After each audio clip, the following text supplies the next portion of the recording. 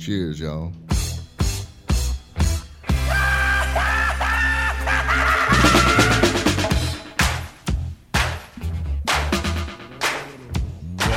Well.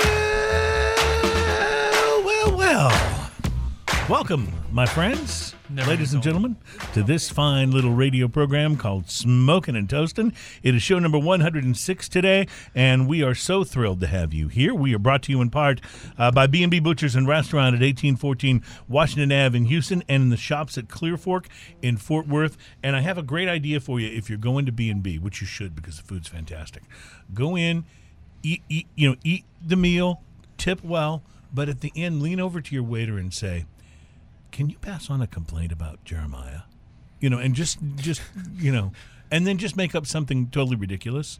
And then, we just want to see if he's as invincible a bar manager as we think he is. Now, I don't really want you to do that. He's our buddy there, and he's although he is a difficult guy to reach on the phone sometimes, he's one of our dearest friends. Speaking of dearest friends, we have maybe, if they're not our two favorite guests, they're definitely like two of the top three.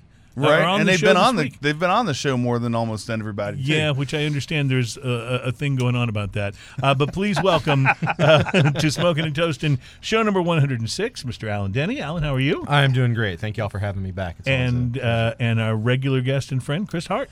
Hey guys, glad to be back. How are you? As your number one guest of all time. Okay, so there it is. There it is. Yes, it didn't take long to get to this. I didn't give myself that title for the record. It was bestowed upon me. It was earned. For, you know what earnings like, don't you?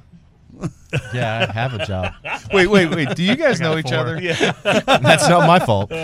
So what this is about, apparently, is about who's been on the show the most times, right? Mm-hmm. Correct. And could you fill me in on where it sits exactly? Well, this is my fourth show and one call-in. Right. And so I was I'm super sorry. Just for the record, call-ins don't count. Right, and we actually talked about this earlier. If call-ins count, then the number of times that they shout out to me while on air counts. Shout-outs matter more. Yeah, but then you're going to add 10 extra because you had them on your show. So right. So Alan, whenever you do a show, we'd be happy to be on that too. Adam, let's get this started.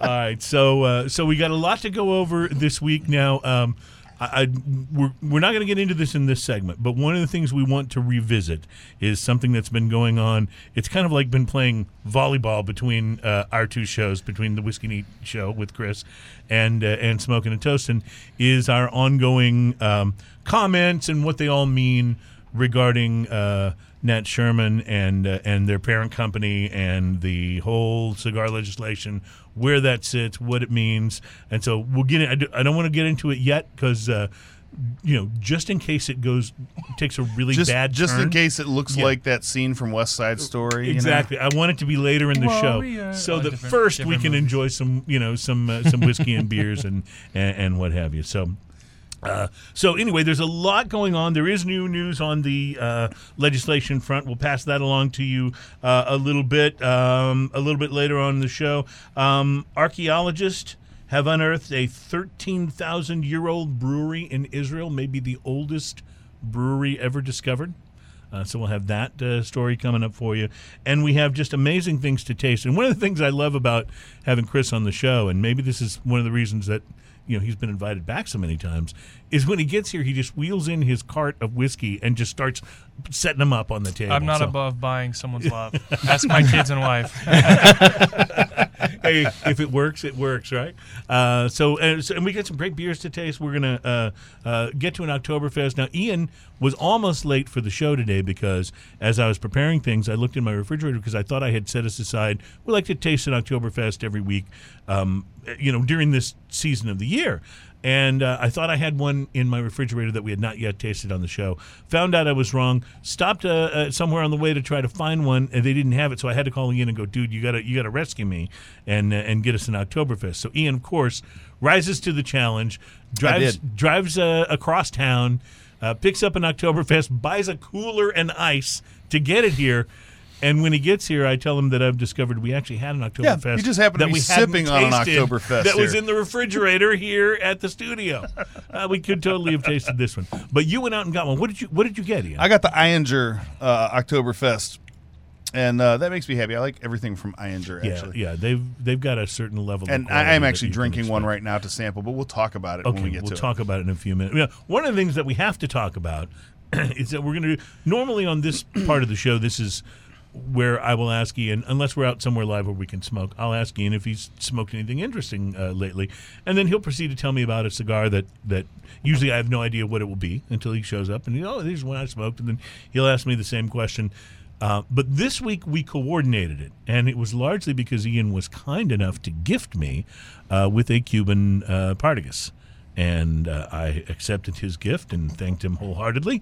And we decided to both smoke it independently and compare notes. So, which one? It was a Partagas Series D number 4.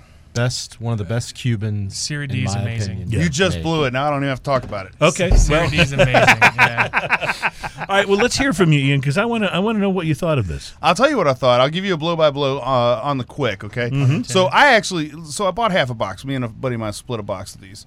And before anybody jumps up and down, this is not an illegal thing to do anymore. Generally not. No. Generally, yeah. As long as you hit certain parameters and guidelines. Yes. So anyway, this is like the third one I've smoked, and me and my buddy that split this box, he said some of them have been a little inconsistent, but he's been pretty happy with the ones so far. So I'm interested to see yours and my opinions on them individually. I got, on the pre-light sniff, I got earth, leather, dank hay.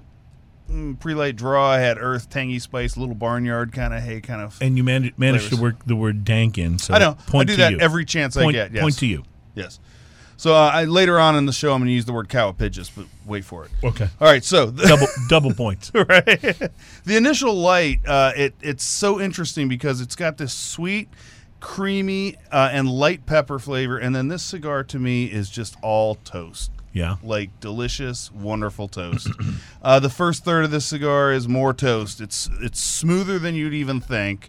The cigar itself is actually really pretty. It's not amazing looking, but it's a really pretty cigar. Yeah. It's a light tan. It looks like a Cuban. Yeah, it looks exactly like you'd expect a Cuban to.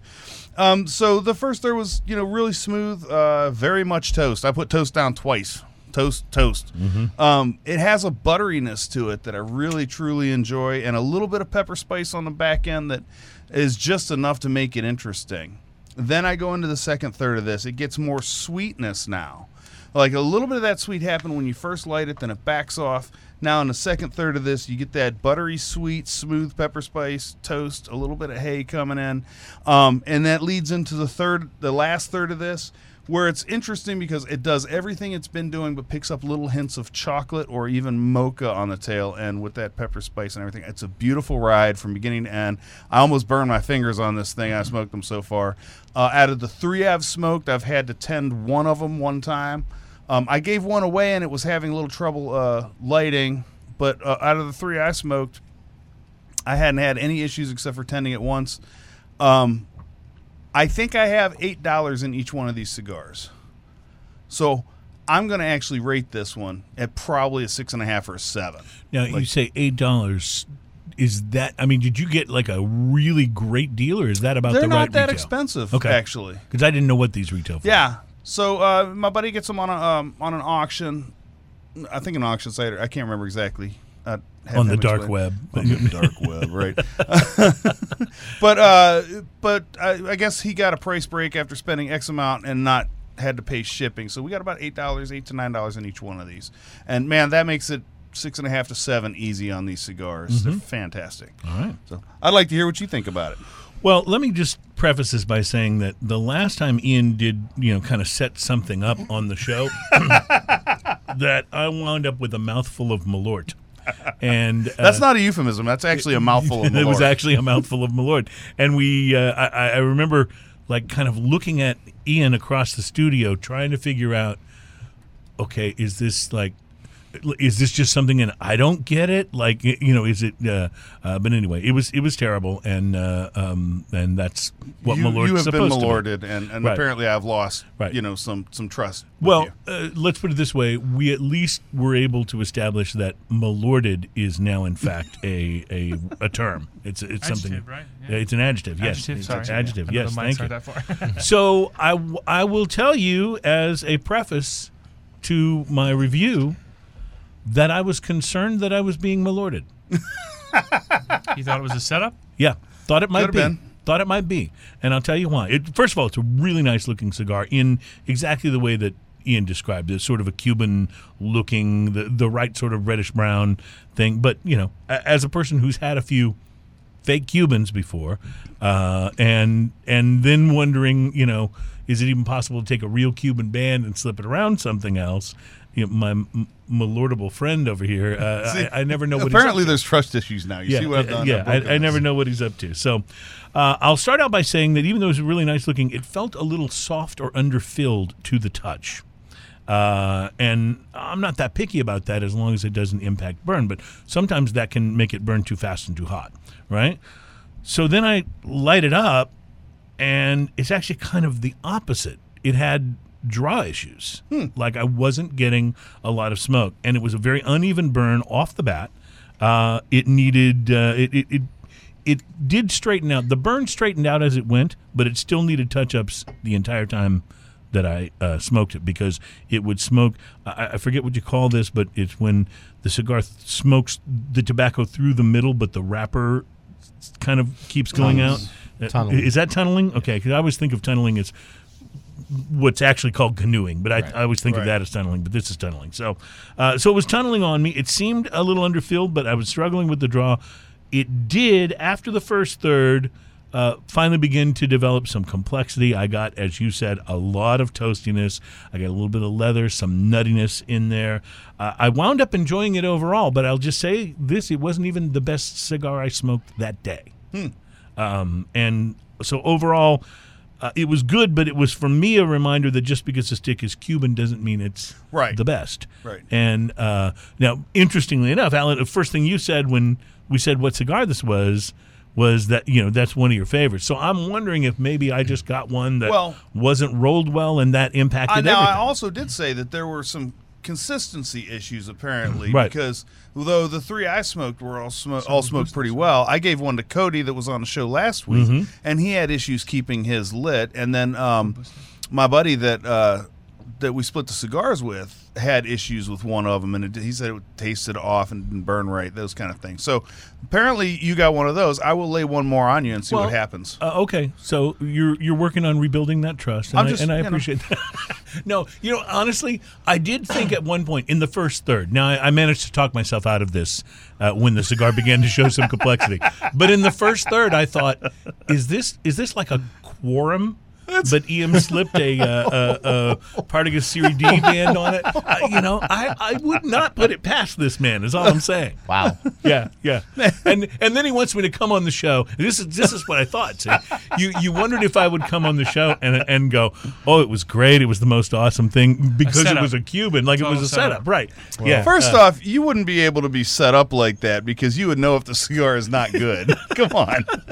It's been well known in the industry that for the last couple of years, probably over the last 5 years, that Cuban cigars are not what they used to be. The quality, the quality of the tobacco, That said, the though, construction. When they're good, when they're good. as good as anything else out on the market. Totally agree. But just to give you an idea, so Ernesto's in Germany right now, which is the largest show. We have IPCPR here for the United States, but the world show is in Germany. There's been a shift in Europe where 3 years ago it was 75% Cubans in Germany, Spain, and 25 everything else. 25 everything else. That has shifted.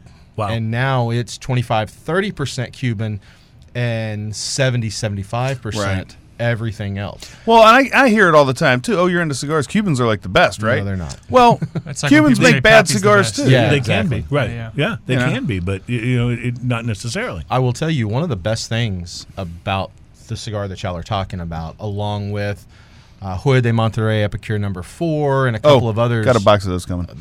Great cigar. You don't have to worry about them being faked. They're in that $7, $8, $9 price range. Right. People aren't faking those. Nobody People are fakes going them. out and faking the Monte Cristo $30, number 2s that $40. started around Right. 14 and going up to the, the Behikes they're running $100 Right. now a stick. Those are the ones that you got to worry about. The fakes, on the beaches in Mexico. Right, The exactly. $7, $8 cigars, they're pretty much legit. People aren't going to fake those because they fake the ones that have a larger Right. profitability. So, Right. yeah, that makes sense.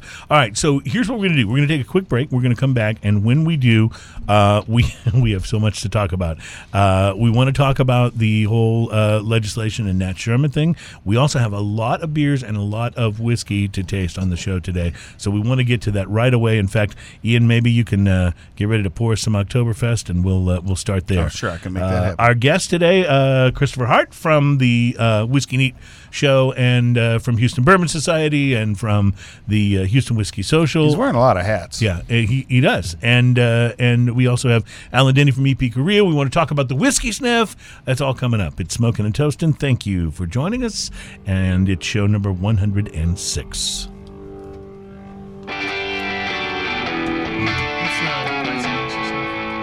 About 25.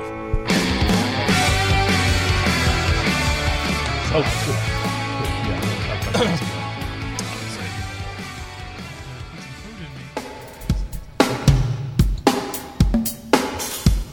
Welcome back, my friends. This is Smoking and Toasting, show number 106. We are brought to you by B&B Butchers and Restaurant at 1814 Washington Ave in Houston and in the shops at Clear Fork in Fort Worth. And B&B is the location for the very first Smoking and Toasting event, and we're so excited about this. It is the Whiskey Sniff, and it is going to be taking place on October the 10th. It's a Wednesday evening in the upstairs, what I call the smoking lounge, but it's really an upstairs patio with a great view of downtown Houston. And it's a great place to do this. B&B will be providing all kinds of food, including their world-famous bacon, which you must try if you so haven't. good. I mean, it's worth going just for the bacon alone. But And they'll be passing it around. Yes. So what'll happen when you come in? You will be given a little bag with some cigars in it, and then you will be kind of given the finer points of the Whiskey Sniff, which is a little program that Ian came up with for trying to pair his whiskeys with his cigars, and it does work for other spirits, and there will be other spirits there, other spirits available. But it's going to be, we have a Balvenie and Glenfiddich and Tullamore Dew, Fistful, a bourbon is going to be there this week. Jason from Yellow Rose Distilling let me know he is dropping off for us a bottle of, and he didn't really go into what it was, but he said extremely rare and very limited something from Yellow Rose Distilling. So I'm really excited to see what that is, be able to taste it. But there's going to be more whiskeys than you can possibly taste for this, and a full table with rums and some Patron, the Patron Añejo that we tasted on the 100th show. That was so fantastic. It'll all be there for sniffing and enjoying with your cigars. And there'll be several cigars in the bag, so you'll be able to, maybe smoke one or two while you're there, take the rest home. And we're really excited about this because the first 50 tickets purchased, and I don't even know where the ticket count is, so I don't know if you can still get in on this or not, but it's worth it to try. The first 50 tickets purchased are going to get a bonus cigar, and it's from our friend Alan at EP Carrillo. And Alan, the reason there's only 50 of these is because this isn't even out yet. You managed to get your hands on 50. I thought we discussed that it was going to be 48 because I haven't had one yet either. You didn't? The first 48. I thought you didn't get one at the 100th show? Oh, was that the Ringmaster? That's Ringmaster. I love that cigar. Right, okay, so- I thought that was a different one. My fault. If you would, Alan, tell us about this cigar and what is that? When does it actually come out, and what is it? Well, that is a great question. So when it's going to come out is up in the air. Cigar's been ready. It was ready before IPCPR in July. The problem is the box manufacturer. Oh, They're down in the I hate when that Dominican. happens. It actually happens a lot with cigars. That it happened with our TAA cigar release. It's now happening with Ringmaster. We could have had the cigars out months ago, but this time of year, people are making new cigars, new boxes, new parameters, and so that box manufacturer and the DR are trying to get that done. So outside of us at the 100th show and maybe a few other people that you know personally, really nobody's had this yet, right? Very few. shop owners and managers across the country, they got to try it at IPCPR. But you certainly can't go buy this No, yet. absolutely not. And I would venture to say, from the last thing I heard, we're well more than a month from it being released. So it'll be at y'all's event before it's released to the general public. Ian, you recall this from the 100th show. What do you remember about the cigar? It was the smokiest cigar. That was that one. Ever. Yes. Oh yeah. You lit wonderful. that baby up. Anyway, so this should be so great for the sniff, because a cigar that has this large volume of smoke and really is going to give you a chance to get that flavor of the cigar once you light it would be perfect for then trying to pair. I think with the various and different whiskeys. Four Roses is going to be there. It's going to be a really cool event. I'm not even remembering all of the things, and I just I was texting earlier with Jeremiah. I think he let me know that let's see if there was something else he wanted me to I do like to the mention. fact that earlier you said more whiskeys than you can try, and the first thing that came into my head was, have you met us? I don't. Wait! Don't try this at home. We're actually professional. This is a marathon, not a sprint. I don't think y'all have had Gene Beck, the whiskey redneck, on the show. Y'all. We haven't had him on the show. So no. Last year he tried 92 in one whiskeys sitting at the social. Oh, at the I think it was a little less than that. I think it was something like 48. But he was doing but that's still a sip, ridiculous micro amount. sips, micro sips to try it. But that's a lot of. By the way, we did find out, and this is very exciting. Jeremiah is about 99% confirmed that B&B will have their Hudson Single Barrel Rye by the time the event takes place, and that we will have it as one of the sampleable whiskeys at the event. Yeah, so really excited about that. So the guys are already getting busy pouring whiskeys here. Let's do a little beer tasting first. Yeah. Though this is Ian drove halfway across town to get this Oktoberfest. So if we didn't sample this, it would be it would really be. If we didn't sample this, I would have to drink it. Yeah. Well, okay. I hear where you're going, but this is Ian. Tell us about this Oktoberfest. Oh, this is Iinger. Yep. Oktoberfest. I don't know that there's any beers from that brewery that I don't like. I especially like their Celebrator. Their Doppelbock is amazing. The Doppelbock, yes. It's actually just one of my favorite beers. Well, and I don't think I've tried their Oktoberfest. We didn't have it last year. No, we did not have it in last year's Oktoberfest selection. And I can tell you, just on first sip, I really like this. It's a little more carbonated than I'm used to an Oktoberfest being. I was actually about to say the same thing. That It's a little works too for much me, of that. though, yeah.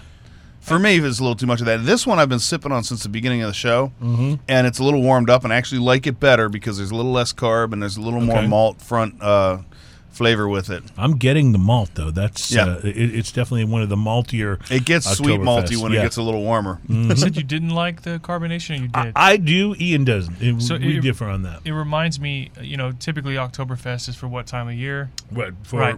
So they release it in July, and But those really bright, overly carbonated It's for fall, lagers remind me of drinkability during the summer. Mm-hmm. So during the hot months, this is something I could totally drink outside while I mow the yard. Right. This is not one of those. I did that the other day. Sort of heavier, what I call the pumpkin pie Oktoberfest. Right. This is not that. This is just a good. It's not 600 calories. Yeah, but it's a very drinkable malty beer. You know what I mean? And it's I don't know. I like the taste of this a lot. I'm fine with it. I thought when it was a little cold, it tasted a little bit.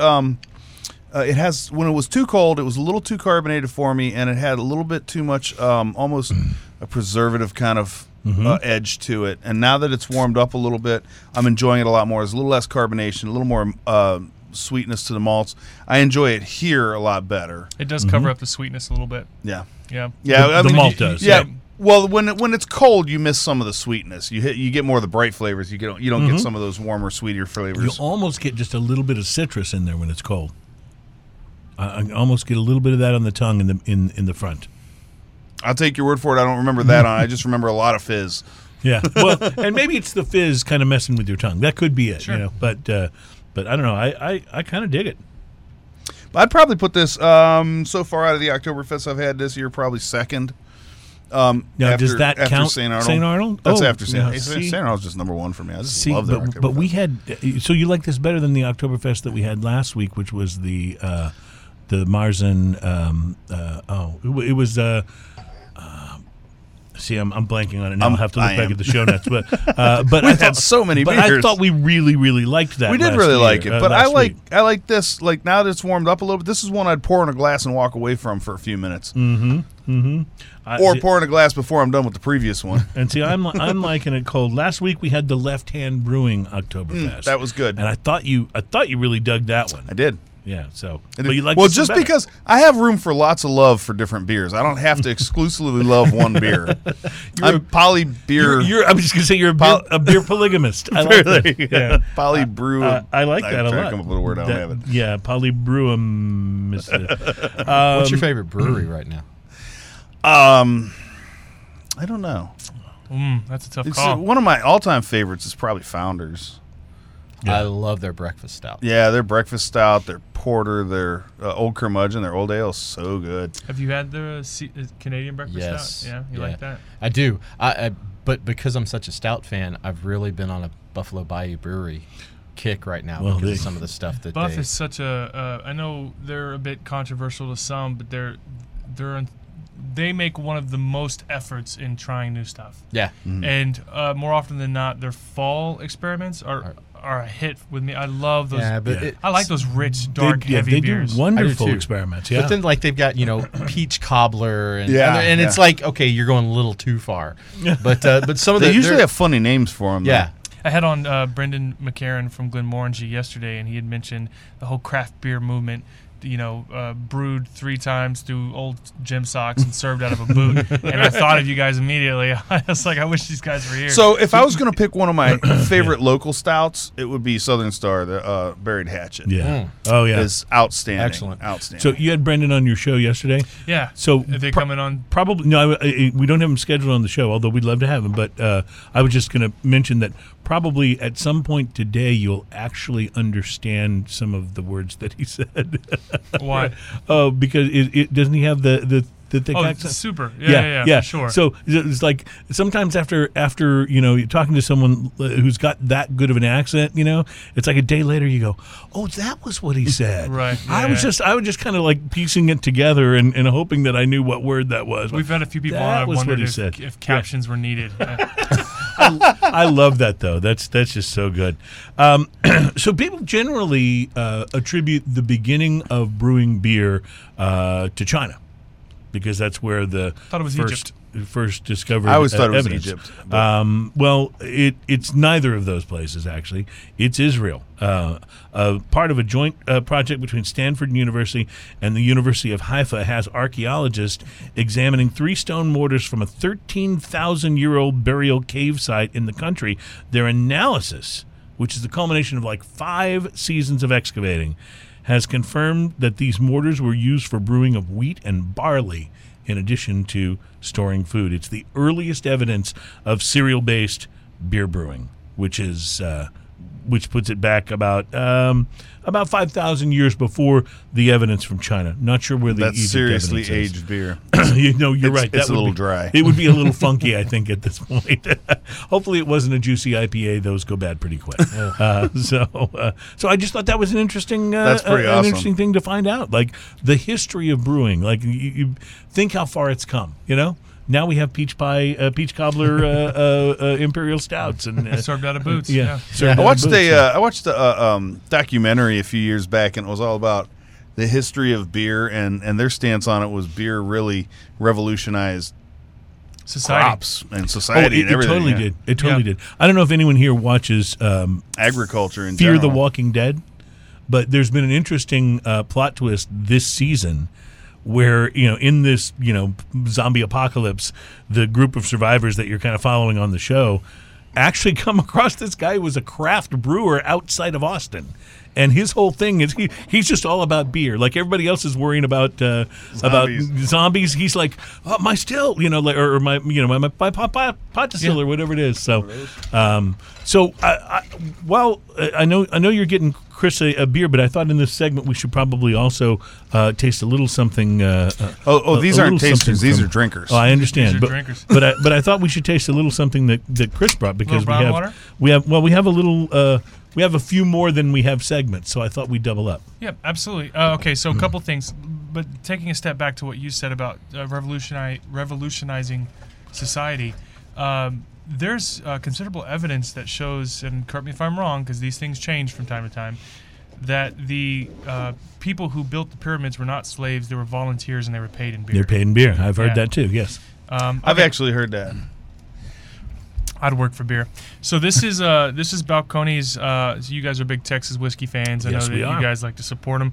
These guys have been around. I think Dan Garrison over at Garrison Brothers pulled a permit first, but I think Balcones was distilling first. And it was their corn whiskey at first. But anyways, this is their new high rye bourbon. So if you tried their rye that they came out with, they use a little bit of chocolate malt in making that rye whiskey. This is their bourbon version of that. So it's got a little bit of the chocolate notes. It's also cask strength, so it's distillery only. You can't get it yet. It's not out yet, as far as I know. So if it's high rye, what does high rye So mean? typically when you refer to whiskey, right, everyone knows the base is what? What grain? Is usually corn, right? Corn, Yeah. correct. So what it usually refers to the secondary grain. So if it's a wheater, that second right. largest portion is either wheat or rye. Typically, every once in a while you get a few guys trying a 4-grain. That 4-grain involves all 4, but That Hudson 4-grain is amazing. well, Corsair does something with quinoa. I mean, there's a few other I've seen grains that, out there yes. people play with, but typically this just means it's going to have a much larger portion of rye as the secondary grain As a versus secondary wheat. grain. Okay. Well, I'm 32% Texas rye, which is quite a bit. Already loving this on the nose. The color is gorgeous on this. It has a It is. reddish color to it. I actually It's thought just that even before you opened the bottle.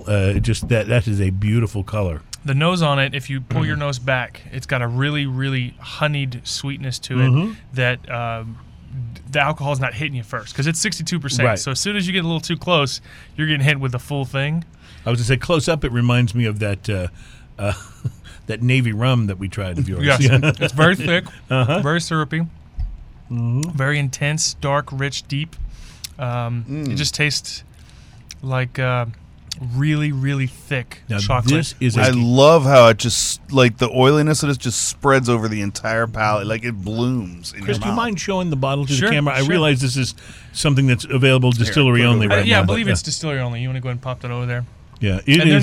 they're not a sponsor. I just there you go, Ian. there's a new Texas organization that's out called the Texas Whiskey Association. Brand new, just started.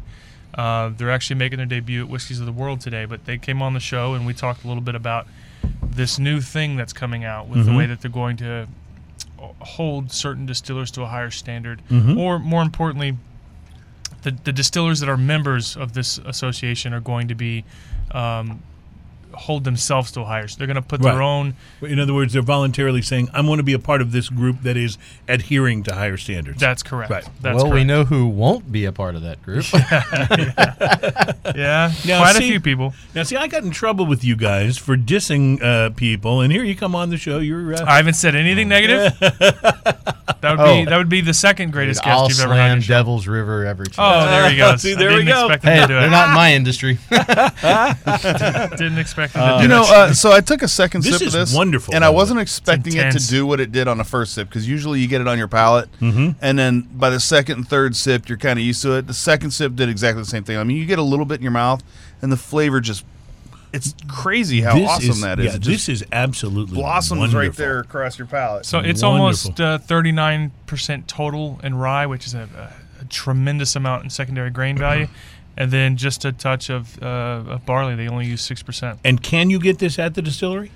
I believe the answer is yes. Okay. I don't know if they've sold out or how available it is, but they brought it by. I think it was just released. Yeah, it was bought on Wow. the 8th, so I think it's still there. If you guys go Beautiful. up to make it up to Waco, That is a wonderful, wonderful bourbon. I Yeah. like it a lot. Okay, on that note, we're going to take a break. We are going to come back, and we're going to do. I know Alan's such an IPA fan that we do have a Japanese IPA we want to try on the show today. I'll try anything once, and I'll do the fun things twice. And we also have got to talk. You know, the elephant in the room here is Nat Sherman. So let's get to that coming up in the next segment. You are listening to Smokin' and Toastin', show number 106, and we will be right back with Alan from EP Carrillo and Chris Hart from his 9,000 different ventures that he's a part of, including Whiskey Neat. We'll be right back.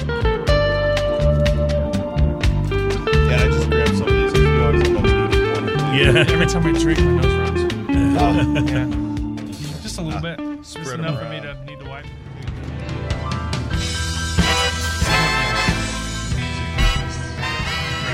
Welcome back. It's Smoking and Toasting, episode number 106.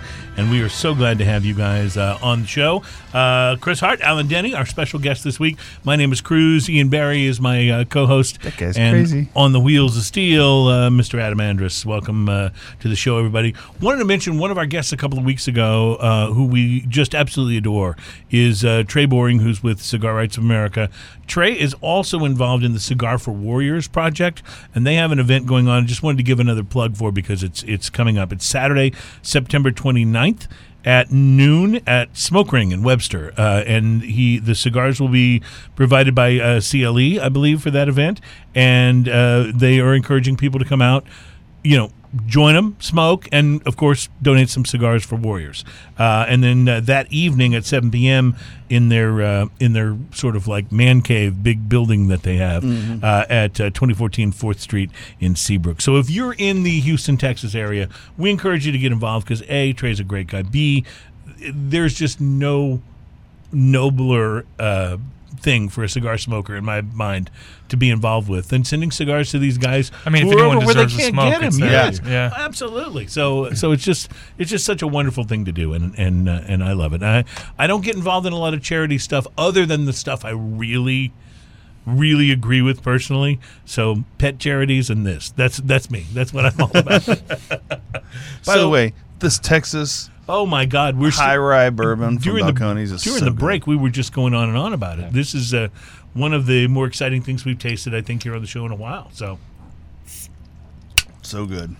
All right, I am cracking open something we have not had on the show before. It is from Kiyuchi Brewery in Japan, and it is the Hitachi. I always get this wrong. Why does it say do not drink? Hitachino Nest Dai IPA. All right. It does. It says do not drink right on the side. There is a story. So my wife and I went away to San Antonio for a little vacation, and our producer and my stepson, Adam, and his fiance stayed at our place while we were gone. Oh, I see. I had some beers in the fridge, which I was saving for the the show, show. and they got do not drink Gotcha. stamps on them. You were So- trying to, yeah. Yeah, I thought it it came wouldn't- from. I thought it was a Right. obscure Japanese law that Right. you couldn't have beer, or Yeah. like it was No. a collector's item only or something. Because I always say. It wouldn't be so funny, but last week he did the same thing. He had a beer, and I was like, it says do not drink Yeah, on the side of it. No, but because I always say to him, anything, help yourself to anything you Sure, want. sure. So I thought if I'm going to make an exception to that, I better point it out specifically, and it's because I really wanted to Just imagine him to be able to opening try this on the show. it, I thought maybe it was and one of as those- he's And drinking, then and he's like, seeing the oh, do not drink. oh shit. I thought maybe it was one of those funky IPAs that had gone bad already. Yeah, it's our show. You can swear on this show. Needs a It's okay. skull and crossbones on it. Yeah, right. So this is a Japanese IPA, which has got to be a little different, sort of well, I would think it would be different. We may find out that it's Interesting not. I don't know. nose. Oddly enough, it smells polite. Smells. I don't even know how to I don't know how to. It's got a medicinal smell to it. I went kind of short pour on you, Alan, because Like a I know you're latex not glove. a huge IPA guy. So Smells, smells like a Japanese peat. No, it's got like a latex glove smell to it. now that doesn't sound like a good thing. Medicinal aesthetic. Yeah, that doesn't necessarily sound like a good thing. Ian, the nose. What do you think? You're right. I get the latex glove. I Yeah, wouldn't. it's like I a wouldn't have- medicinal, like a medical equipment Mm-hmm. smell. Interesting.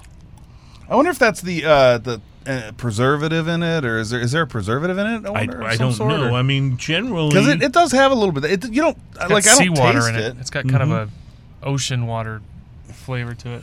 well, I will tell you that I'm not super digging this as an Nope. IPA guy. Frankly, Not it doesn't agreeing. taste that much like an IPA. So I will tell you that I've actually had this before. I've had it at a restaurant where I was enjoying a big bowl of pho, and it went perfectly with it, the big Vietnamese soup. But I remember liking it and thinking, oh, we should have this on the show. This is a really different take on IPA. But I'm not digging this at all. Can I just say something that irritates the hell out of me? What's that? What the fact that it's spelled pho and it's pronounced pho, it's always just killed me. I know. But see, if I say pho, I'm afraid that They do put the mnemonic I'm being above it, so that you insensitive know, to- right? Doesn't Well, count. then let's talk about all the different Scottish distilleries and how none of their stuff is. Good luck with that. Here we all right, go. all right, touche. Yeah, You win. yeah. Again, Or anything How Icelandic. are you going to tell me Bruich Ladich is Brook Ladich?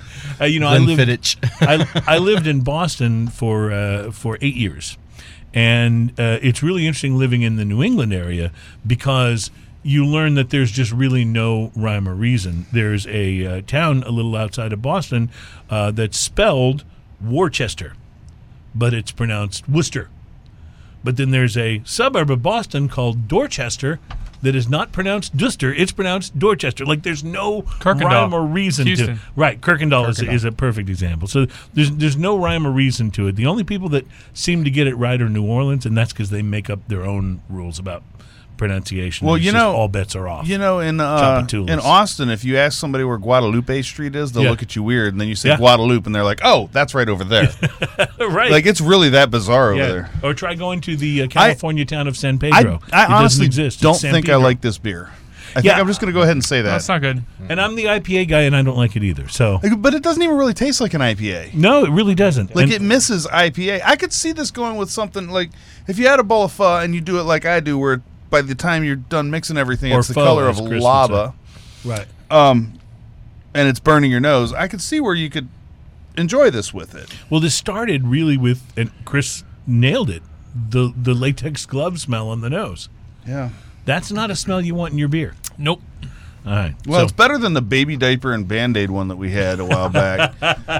Or we the- had one. Yeah, we definitely described it. It was the baby diaper. or the burning paper cigar that I that I reviewed. Yeah, not has so a little good. bit of that ashtray flavor. You know? All right, guys. Wow, we're gonna start this and we'll move it into the next segment. So on this show, a number of weeks ago, we talked about the letter that had been sent from one of the largest tobacco companies in the world, I hadn't actually read it. Altria. What's that? I hadn't actually read it. Have you read it now? No. Okay, I have a copy of it here if you want one. Yeah, I'll look at it while you Okay. give the All backstory. right. So Altria is the owner of a huge amount of different cigarette lines, some smokeless tobacco, and they also own they bought outright actually Nat Sherman cigars. Nat Sherman is a very small portion of their portfolio, especially sales wise, compared to what else they sell. These guys sent a letter to the FDA as I want to point out, Nat Sherman makes good cigars. well, they do now. I mean, we talked about that on the show too. For a while, their quality wasn't that great. They've put out some really great cigars across the last several years, especially. I will point out that the first Nat Sherman I think I ever smoked was probably given to me by that man. Well, I smoked a Nat Sherman that I This bought man? at the Nat Sherman This man. cigar store in New York, about that. 10, 12, 15 years ago. And it was okay, but nothing special. And that's kind of how I looked at the whole Nat Sherman line until I want to say it was Chris that gave me one. Thank you. Thank you. That Proper. Okay. Appreciate it. Go ahead. Just want to. Hey, Chris, where'd you get them? We're here. Man there cave. you Yeah. Where'd you get them? Bought them from the man cave. My buddy Alan Denny sold them to me I'm back in pretty the sure day. you didn't buy them, sir. I'm pretty sure those were Oh, donated. no, not the ones for TV. This is That was devolving something else. fast. This is I the love Timeless this. collection. Oh, The wait, box pressed. wait till we get to the actual controversy. Oh, sorry. Go ahead. You know what, this is FYI, good. I still have one of those in my humidor. They're great sticks, and I'm in the same boat as Cruz. I didn't think that they were just unremarkable. They weren't awful. They weren't bad. horrible. Right, they weren't bad. They were just okay. I They were never. simply markable. Yes. Right, not remarkable, just markable. There's a romance with cigars that every time you smoke, it's a experience. To sound dramatic, and all of us here can attest to having a cigar and just That's spending right. time with it. Spending an hour. It I spend is. an hour with you guys. We make a connection during that hour. Why would it be any different for a cigar? That's right. So you with Nat Sherman, I've made the Timeless really made an impact on me, and I finally agree. found a love for it. So I agree. I'm with you 100%. Well, when you gave me that Timeless and I smoked it, I remember thinking, wow, a Nat Sherman that I'm crazy about. So that's a substantial thing, because I'd had ones that were okay, but I'd never gone crazy over one. So anyway, the current legislation that has been passed but is not yet in effect has some pretty onerous regulations on the cigar industry. The kind of regulations that could put a lot of small boutique cigar makers out of business. The kind of regulations that could put a lot of the smaller cigar stores out of business. Could ruin lives. Could ruin lives. Genuinely ruin lives. Not to mention, to people who are cigar enthusiasts like ourselves, cause prices to go up ridiculously. It basically eliminates the concept of an inexpensive cigar. And there's just a number of things in this legislation that really make no sense because it's designed primarily to try to discourage cigar smoking by underage kids. That was the goal. Yeah, that was the goal. And Correct. the FDA has already come out and said, "Oh, yeah, we realize y'all aren't marketing to kids." Well, that's right. They've come already out and said that. they've already admitted this. And Ian, we talk about this all the time. The huge study, the huge government study that was done to determine. I loved how we labeled that the Captain Obvious moment. Yeah, right. To determine that kids don't smoke cigars. Guess what? No, they're not going and buying a $10 aging room Quattro and lighting it up at home. That's not happening. But those cigar boxes are so hip with 9-year-olds. They're also not. They're also Like not. they carry the school supplies. They're also not paying $6. Right. You Right. buy No, a you're pack right. of cigarettes, get 26. Or- I mean, everyone's been in that age in life where you're 17, 18 years old and you're doing math on the beer. All right. Absolutely. Yeah, yes. Everyone loved a good Shiner Bock back in the day, but I'd rather have 48 Miller Lights Yes. Or you go from the math to the alphabet, PBR. Thank you very much. Right? It's just you go cheap. So so that's what the whole thing was designed for. So there's a number of senators and there's a number of cigar groups, including CRA, and different congressmen and senators who have been working towards trying to get an exemption passed that would be tied to another bill, because this bill's already passed. An exemption passed that would eliminate premium handmade cigars and the premium handmade cigar industry from this legislation, from this oversight, from this new thing from the FDA. And it was about a month or so ago, the Altria company, which owns a lot of cigarette companies and Nat Sherman and some other things, sent a letter to the FDA, which is the governing body here, where they said, we support the legislation. That's what the letter says. Now, it goes on to say, and this is what, in listening to you guys talk about this, because Alan, you were a guest on Chris's show. You guys discussed this at length, along with our friend Jorge from Stogies. And it goes on to say, yeah, premium cigars really should be treated differently. And here's how we recommend that those things be set out. So a lot of people, including you guys, said, well, the people who were objecting to this letter that Altria sent, the people who, like us, who said, I'm not going to smoke Nat Sherman anymore. And by the way, let me correct, I never told people not to smoke Nat Sherman. I said, I can't do it anymore. I don't even remember if you said that.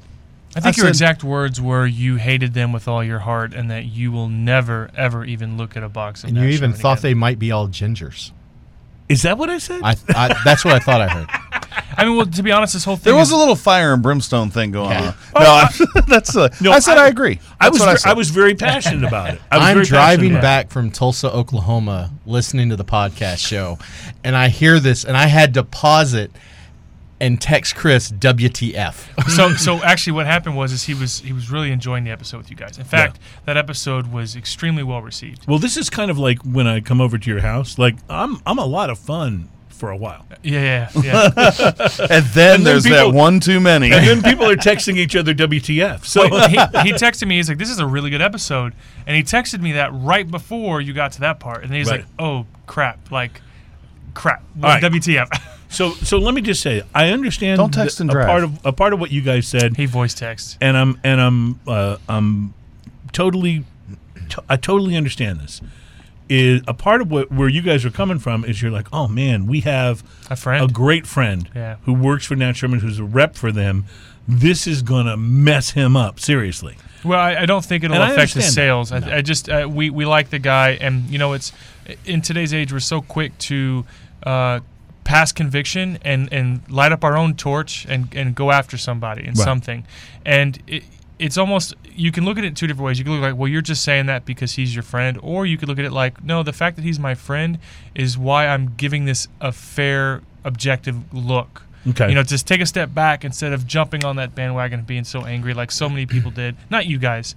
But I was angry. Well, no. What I mean is I'm still fucking angry. You being angry doesn't mean you're a bandwagoner who's quick to jump on stuff. You guys, you just handed me this letter. You've already read it, and your opinion, I believe, is formed from an educated one. Like I don't think you're a bandwagoner. Is what I'm saying. But you know, the fact that he's a friend is. I don't know. Do bandwagoners get more balconies?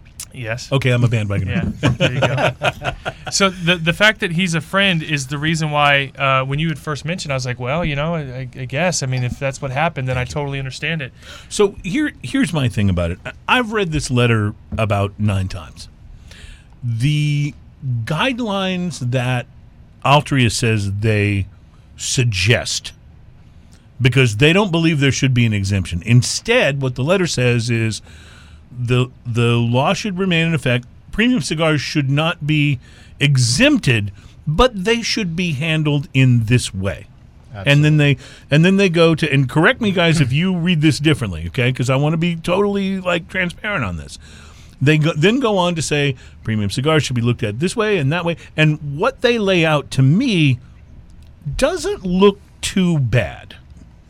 Okay? And that's what a lot of the industry thinks, right? Too. Which raises, man, 2 really big questions for me. Okay. Okay? Number 1, and this is why I can't be an apologist for Altria on this.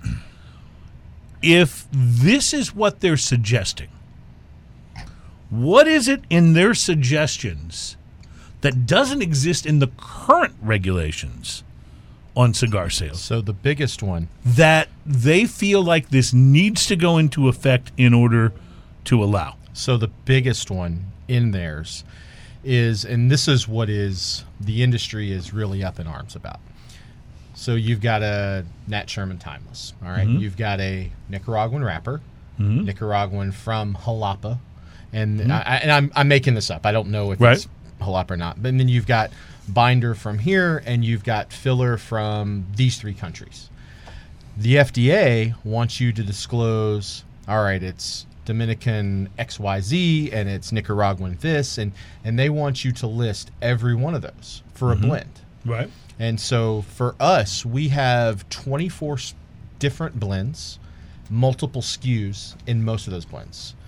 You're coming into, you have to list everything out. If you could just go in and say, this cigar is premium tobacco, whether it's Nicaraguan, Honduran, doesn't matter. It's air-cured tobacco. And that's what Altria wants. And that will eliminate a lot of the fees that are included in diagnosing what the blend of every cigar is. Okay, but that regulation doesn't exist today. That Correct. regulation. I'm sorry. Was this been read on air yet? No, letter? again, No, not the whole letter. I'm not going to read it in its entirety, but No, but no. the regulation you're talking about is what Altria is saying should not be put in place. That regulation doesn't exist right now, correct? No, that regulation will come into play August 8th, 2020. Right. When this bill that Goes into I effect. am in favor of exempting premium cigars from goes into effect. So let me go and ask my question again. What is it that Altria is saying needs to be regulated that is not regulated today prior to this bill passing? Okay, so what Altria is actually saying needs to be regulated is cigars, and they're coming across with, you read it, some different things that they say Right. should be regulated. What the industry, the thought process of the cigar industry is, whether it happens today, whether it happens August 8th in 2020, or it happens in 2023, cigars are going to get regulated. One way or another, it's coming, it's going to happen. Back several years ago when they had the S-chip, I don't know if y'all are familiar with that. It's a tax. Yeah, I've that- heard this okay. argument. And so they came in and everybody said, oh my God, it's going to kill the industry. And it didn't. There was they came in, they said, okay, we're going to tax it. This is the amount. And it didn't really hurt anybody. That's what they're saying. They're But saying this bill as it exists is a disaster Sure, for agreed. the cigar Complete. industry. It's a Agreed. disaster. Okay, but this doesn't say that we support it as it exists. It's saying that No, they what it says is we support the bill, but we think you should look at it this way. So this is my second point. Can you tell me an instance where saying to the federal government, yeah, go ahead and do that, but we think you might want to do it this way? Like, we're trusting the federal government and the FDA, which knows jack about cigars. We're going to say, go ahead and pass this, and we're going to trust you to follow these guidelines that we've laid out. I agree with you I'm completely. not buying it. I think that's bullshit. I agree with you completely that the federal government isn't always the best person to handle certain things. They're So- never but the they- best person to handle anything. All right, Trying to so- be Never. diplomatic here. Right. So let me make this suggestion. Yeah, I don't mean to sound like a Republican either, but No. that's my thing. You know. So let me just say this: if this bill is as flawed as it is for premium cigars and the premium cigar industry, why would a company that is a company I want to patronize support passing it and hope for the best? Why wouldn't the approach instead be there's real momentum behind this exemption? In fact, new senators have signed on to this exemption as of like this week. Congressional support continues to go. Three new representatives, Andy Biggs from Arizona, Warren Davidson of Ohio, and Debbie Lasko from Arizona, are now co-sponsors. All three of these are Republicans. This is a bipartisan issue in terms of who's signed up to do it. I'm telling you, we don't need to pass it and hope for the best. What we need to do is we need to eliminate it. exempt premium cigars, and then we need to come back and have a discussion about if, as you say, there's going to be regulation eventually, there's no way around it. Then we need to have a discussion where there's not a hangman's noose already set up in the courtyard. Can I interject something? I want to play Devil's advocate? devil's advocate. It's something I thought that's what I was doing. pride myself in. So what you're saying is, and let's boil this down to two simple points of view. They're saying, look, we understand that cigars should be regulated. We support the idea of them being regulated. There's a lot of issues in the industry that need to be fixed. However, we think that this category, this section of cigars, we're not talking about old backwoods, where everyone knows you just clear them out and fill them up with other stuff. They own Black and Mild too. Yeah. Yes, but they make that stance. They make the differentiation from Black and Mild. They do. So they go on and say, look, we own the category that this is really focused on. And this category is really focused on things like Black and Mild. It's not really meant, at least not scientifically based in any way, shape, or form. It's not really meant for premium cigars. Wow, but we that, know but it's that's bullshit. being so kind. Like I understand that. It kills premium cigars. This bill is a disaster for the premium cigar industry. I understand that, but hear me out here. So the way I'm boiling this down is, look, we have a vested interest in what you're really trying to do and what you're hurting, and we understand what you're trying to do and we support it. However, we think that this should be treated differently. That's what I'm getting from this. Right. And what you're saying is, although I understand that's your thing, that's not the right way to go about this. This doesn't need to be passed at all. We don't need to support it in any way, shape, or Right. form. So to me, this looks like two differences in opinion on the same goal, but not that Nat Sherman necessarily is causing the problem. But don't you understand the power of a major tobacco company Sure.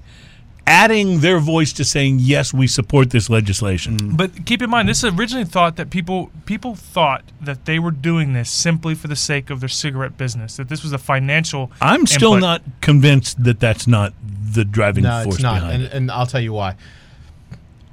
In Nat Sherman sales, an entire year, and this is, you can Of go cigars. look this up. And Nat Sherman cigars, an entire year of sales equals 3 seconds of their sales of their cigarette business. Right. So seconds. that's why Nat Sherman's not really all that important to them. They don't care how much they hurt their own cigar company. And I feel bad for the Nat Sherman people who are involved in this, who don't have a voice in But they this. specifically address it. It's apparently important enough. This, to me, what you're saying is it's such an insignificant part of Well, their business. okay, They so- still wrote the letter to mention cigars. But Right. at Why that mention point in it if it's time, not it's that like important? saying, hey, listen, I don't mind if you kick me in the balls, but I want you to think about it. Right.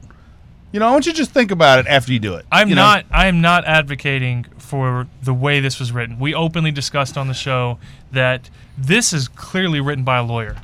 And 100%. this never went through anyone's media department that kind of reviewed this and said, this is a bad idea. So they should have said, Michael, check this out. So what do you think? So then the question is, where exactly do they stand on it? Because they haven't put out a letter that says, this is actually where we stand on it. But he addressed it directly. Michael Herklotz addressed it directly. Michael Herklotz, I can't remember. He's the face of the company. Basically. And he is a great guy, a good friend of mine. And Michael took a couple of days, and people were burning him in effigy because he didn't come out immediately afterwards. No one from the company came out immediately afterwards, and I'm talking seconds. He took a couple of days to come out with a calculated, thought-out response. And when he did, he said, look, this is what Altria said, but realistically, they're supporting us. They bought the brand because they believe in Nat Sherman, and they don't want us to go anywhere. They don't want us to die. They don't want premium cigars to go away. But they realize that there is, in some way, shape, or form, there is going to be regulation of cigars. That is going to happen. You know what that reminds me of?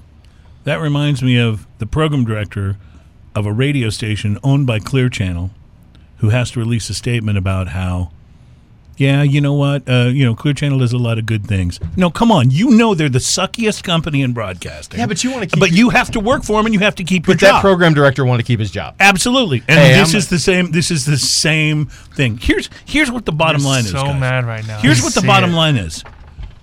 What is it about the current legislation, the current regulation of premium cigars? This is the most riled up I've ever seen you. That doesn't go far enough. What is it about? I'm not talking about the bill. I'm talking about before this bill becomes law. The way it is now, where there have to be warning labels, where you can't sell to people who are under 21. What is it about the current? What if you can explain to me why there needs to be more than this? I'll consider saying, yeah, let's put more regulation in place. No, I'm in agreement. I think we're in agreement with you. We don't like this bill at all. Until then, let's exempt premium cigars. And if you want to talk about, hey, can you give a little and we give a little on some new legislation, I'm willing to have that conversation. So a couple of years ago, and I want to say it was at the main election during the presidency, right before that, there was a bill up. And there were 168 congressmen, 30-something senators, mixture, bipartisan, of, no, we need to nix this, get this out of there. Never made it out of committee. It got put into the omnibus, and it never made it out of committee. No one voted on anything, and they said, no, we got more earmarks that are more important. It never got touched. Have you ever worked for a boring desk job at a corporation? Yes. But it's been a while. So my day job, and it's probably, I hope no one listens to this. Boring corporation? Don't worry. I am totally going to put, don't worry, no one listens to the show. You're fine. Don't worry, I'm tagging everybody I know. That's what I say. No one listens to the show. No, so we, working the busy, the ant worker lifestyle that I do at times, we notice that our HR department, like once a year, it's like they run out of things to do. So they have to go back and hit all the same trigger things. We got to reform the policy, reform dress code, reform this. It seems like with politics, they have to justify their own existence. Yes, that's my point. For the past 20 years, there's 3 or 4 things have always been on every politician's desk every year, and it's gay marriage, abortions, smoking tobacco, oil and gas. I think this is something that is never going to go away. I agree with you completely. This bill. This doesn't mean you stop fighting for what's right. Agree. Any more than you stop fighting for it in all of those other things that you talked about. And So I want to bring up something, because everybody that's out there that's listening to this show, go to CRA, go to IPCPR, CRA specifically, because Cigar Rights of America. They can. You can go to the website. Oh, okay, the website, yeah. But because bloggers can join IPCPR, and it's a pack. CRA specifically, individuals can join CRA, and Glenn Loop, who does a great job with them, he's their executive director. But so there was a bill in St. Louis County, I'm talking about St. Louis, Missouri, a very large metropolitan area, that was a blanket no smoking bill. The way So they're when you say that, you couldn't smoke anywhere for any reason. anywhere for any It was reason. against the law to smoke anything anywhere. Except in your house. That was your home was the only place that you would be able to smoke. They've been based trying on to this bill. prevent people from smoking That's in their more cars liberal for a while. than most Yeah, of California. Yet another reason not to live in St. Louis. But Man. go on. So the American Heart Association and a couple other health companies sent people out. The way the county charter was written, if you had so many percentage of the population sign a thing, a federal judge this morning ruled that bill or that voting is illegal and made them take it off because they said that none of it was the American Heart Association didn't do it right.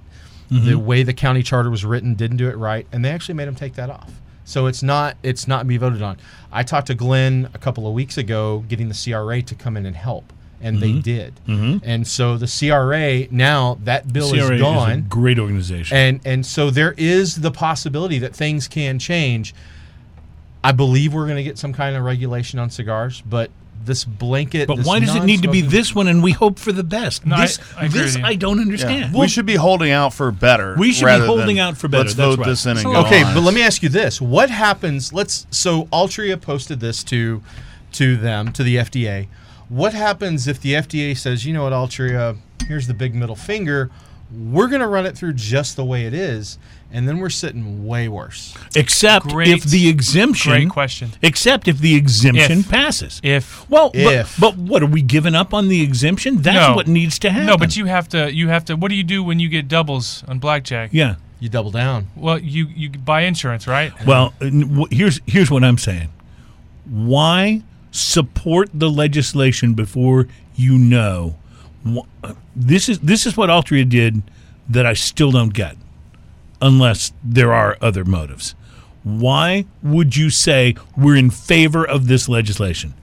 But here's the way we want you to do it. Why would you not say, let us add our voice to the people who say premium cigars should be exempted? And by the way, if there needs to be legislation, let's have a conversation. All right. That's Chris the said it part I earlier don't because understand. that letter Or written by an attorney. how about we're for it if you have this exemption? Right, but Sure. it doesn't say that. And push that Sure, agenda. I agree with you. Listen, I'm not saying this letter was written written the right way, written the right format. Right. What I'm saying is it doesn't come off to me as them trying to sell out the premium cigar side. Because if you just replace the word premium cigars with Nat Sherman, it says, I'm okay with you regulating Nat Sherman differently from other cigars so long as the differences are science and evidence-based and FDA applies objective Right. criteria to it. So to me, Okay. it comes off as... I don't disagree with that at all. What I disagree with is the first part where they Sure. go, we're in favor of this legislation. That's it.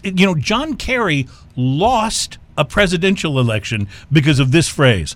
I was against the legislation. I was for the legislation before I was against it. That's what this sounds like. We're for it, but we're not really for it. Okay. Come on, Altria, you can do better than that. could. Well, I'm okay with why are you- you So for it? hold on, let's back down just a second and look at the crux of what we're talking about too. Altria handed Nat Sherman a big turd. They sure Like, did. They really did. They sure and it's did. not Nat Sherman's fault. No, it's not No. Nat But Sherman's the fault. fact that Altria owns Nat Sherman, they should be tending their herd, so to speak. They should Well, be. they may be out of their... I agree with you. They're out of their But there's a element. lot But they're out of more their element. A I mean, lot the more guy that sheep wrote- in their herd than Nat Sherman, though, and that's why. Yeah. The guy that wrote this was their vice president of regulatory affairs. Do you think this guy smokes cigars? No. Let me ask you this: would this guy that you know, who's the head of Nat Sherman, would he have ever written something like this? No, he wouldn't have. Of course not. No, as a Because matter of he's- fact- because he actually supports Sure. the premium cigar industry. So It's so sad. why are we because- holding Altria to a lesser standard? Well, I don't think we're holding him to a lesser standard. I think, again, it doesn't come off that way to me.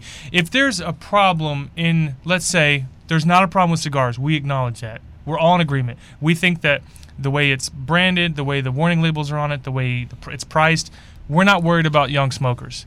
But Altria does have to worry about young smokers for literally 99% of their They own business. Marlboro. Yes, Right? they do. Right. So with all the heat, Right. so they're okay with saying, look, we're okay with you addressing this section of our business. But that's not what they said. What they That is what said they said. was, we don't support the premium cigar exemption. Why? They said they don't support Why? the premium cigar. That's what this is. They are not in favor of premium cigars being exempted That's not what I from They this never said legislation. that. They never said that.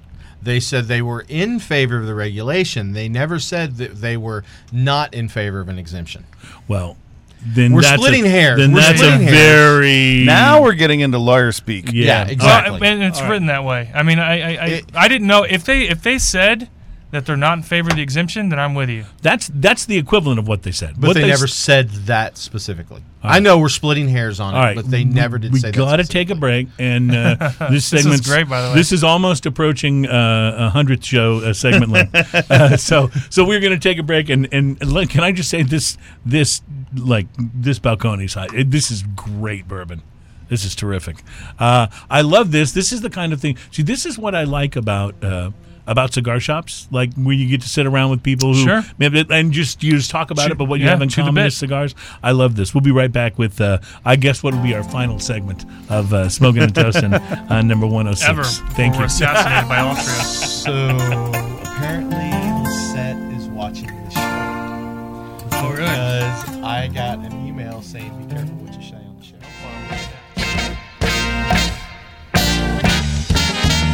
Welcome back. It's Smoking and Toasting.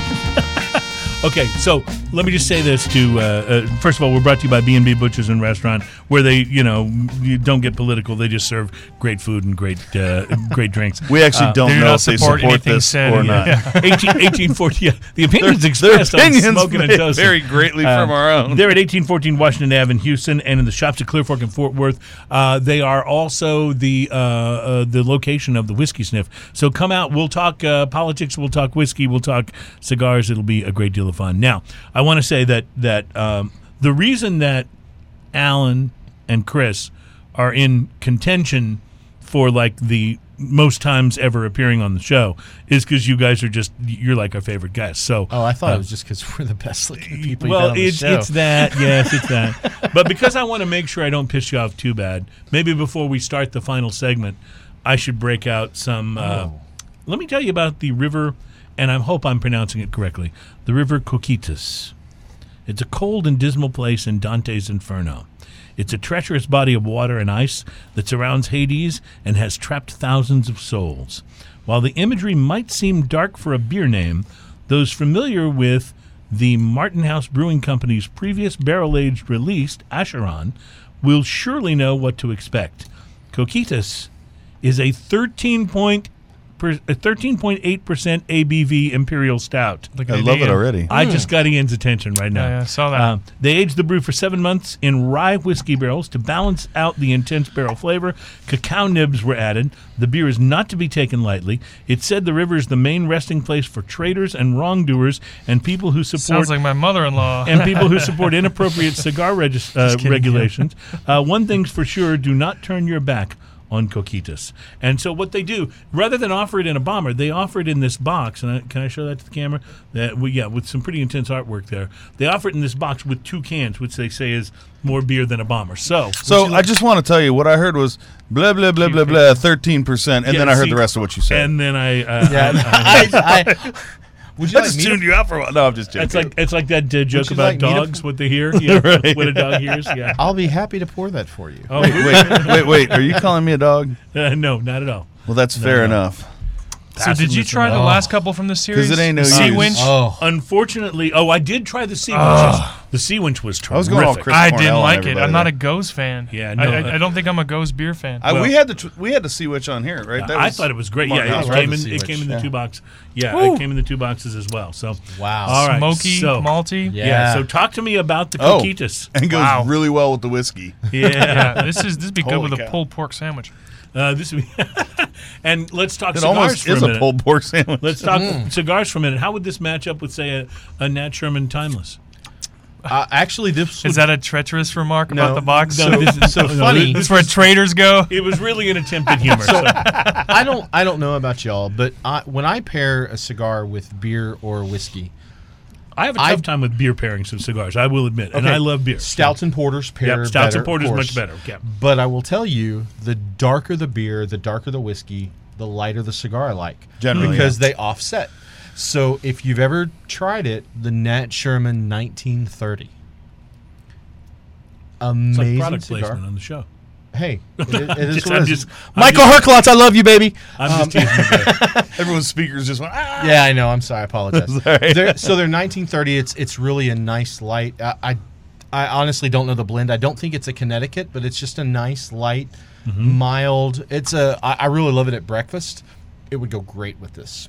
It would go great with this. I'm kind of with you on that because I like a lot of cigars that have some of the darker, chocolatier kind of profiles and pepperier profiles, but they don't always go well with dark beers. Correct. So Correct. what I've found is almost everything goes with Oktoberfest. Because it's so crisp. It's, you're right. Especially Agreed. the St. Arnold. It's like, Yeah. and that's It's crisp, funny, but it's it's got true. the malt and the body to it. But to support. but if you're doing a dark beer, generally something with a lighter wrapper overall, that's not going to have quite as many of those chocolatey, darker fruit profile. They start in to it. clash. Right. They start to or clash. they run over each other, and Right. you don't get the subtleties of them. So I Right. think that sometimes things that go together are okay, but having opposites that you can really taste through each other. Now there is A better pairing. one brand out there, I will say, that the way they make their cigars and the way their blender blends cigars, it doesn't matter what you drink. If you're smoking an EP Carrillo, it's absolutely amazing with whatever you're eating and Now, whatever see, you're That's the drinking. product placement.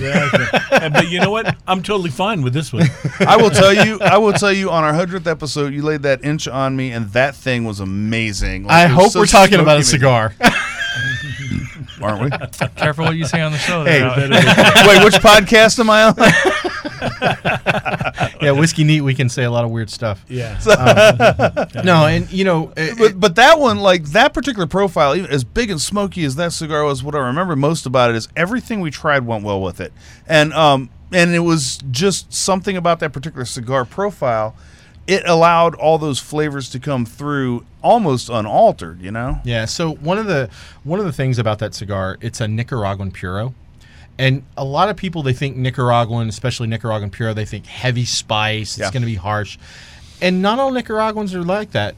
Only the Nicaraguan Puros that have a lot of Esteli, because that's where the spice comes from, Yeah, because of the that's where soil. the spice- Well, and there's a lot of cigars that are labeled Esteli Yeah. specifically, so you know you're getting. So you that, know too. you're getting something. And there's a couple of them out there they're very spicy. So that one's a Nicaraguan Puro. It actually uses the same wrapper from Encore. I don't know if I gave y'all one of those, but I will definitely get them to you. I know Chris has smoked it several times. Oh yeah. It uses a Nicaraguan Habano. It's a nice, you look at it, you almost think Connecticut. And then it uses a bunch of jalapa in it. So it's not like that I like super the flavors spicy. of jalapa, yeah. It's medium bodied, medium flavored, and it just got super highly rated by Cigar Aficionado in the new issue that came out. Alan, we talked about this in reference to Nat Sherman, that they made cigars that were okay, pretty good, and then they took like a real step forward Sure, they did. in recent years. I could really kind of make the same comment about EP Carrillo. I've made that comment. So I've made that guys comment a have few times. totally stepped it up. What can you? Yeah, I can. explain what happened. All right, so a couple of years ago, we got number 2 cigar of the year with La Historia. I remember that. was- Yes, which was big. That's our Great cigar, flagship yeah. cigar. Great It's a cigar. beautiful cigar. The I problem just is, picked up another box. It's in my truck right now. man, it's great. I'm And coming you to know, your car before we leave. I know Lisette's going to say something to me about this, but our downfall with our cigars was the banding. You had Cardinal, yes. you had Cardinal Maduro, Cardinal Natural. You had Core Maduro, Core Natural, and then you had our New Wave Connecticut. The bands looked almost the same. See, I love your banding now. Now it's amazing. Yes. But you would 2-3 years ago, you would pick up a cigar.